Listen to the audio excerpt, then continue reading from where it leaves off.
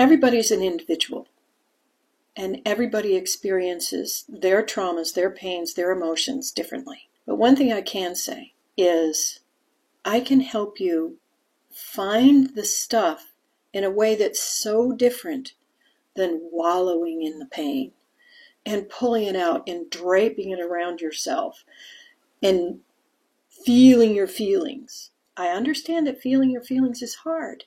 So what I do is I pull them out and we look at them as if they're on TV. We look at them as if they belong to somebody else.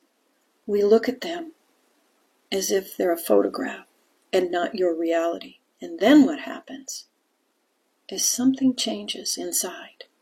And it no longer has the barbs, the pointiness, the pain that it had before.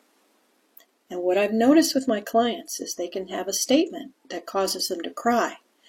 And we change it, and that same statement will cause them to laugh. Because they see how incredibly ridiculous it was that they believed statement A, because statement B is the truth. So let me help you find those places where you have harbored pain and you have learned things about yourself that aren't necessarily true. And let me help you smooth it out and make it peaceful without having to swim in the swamp. That's what I do. Look in my profile for the clarity session. Let's get together and get rid of that pain. Shortcast Club.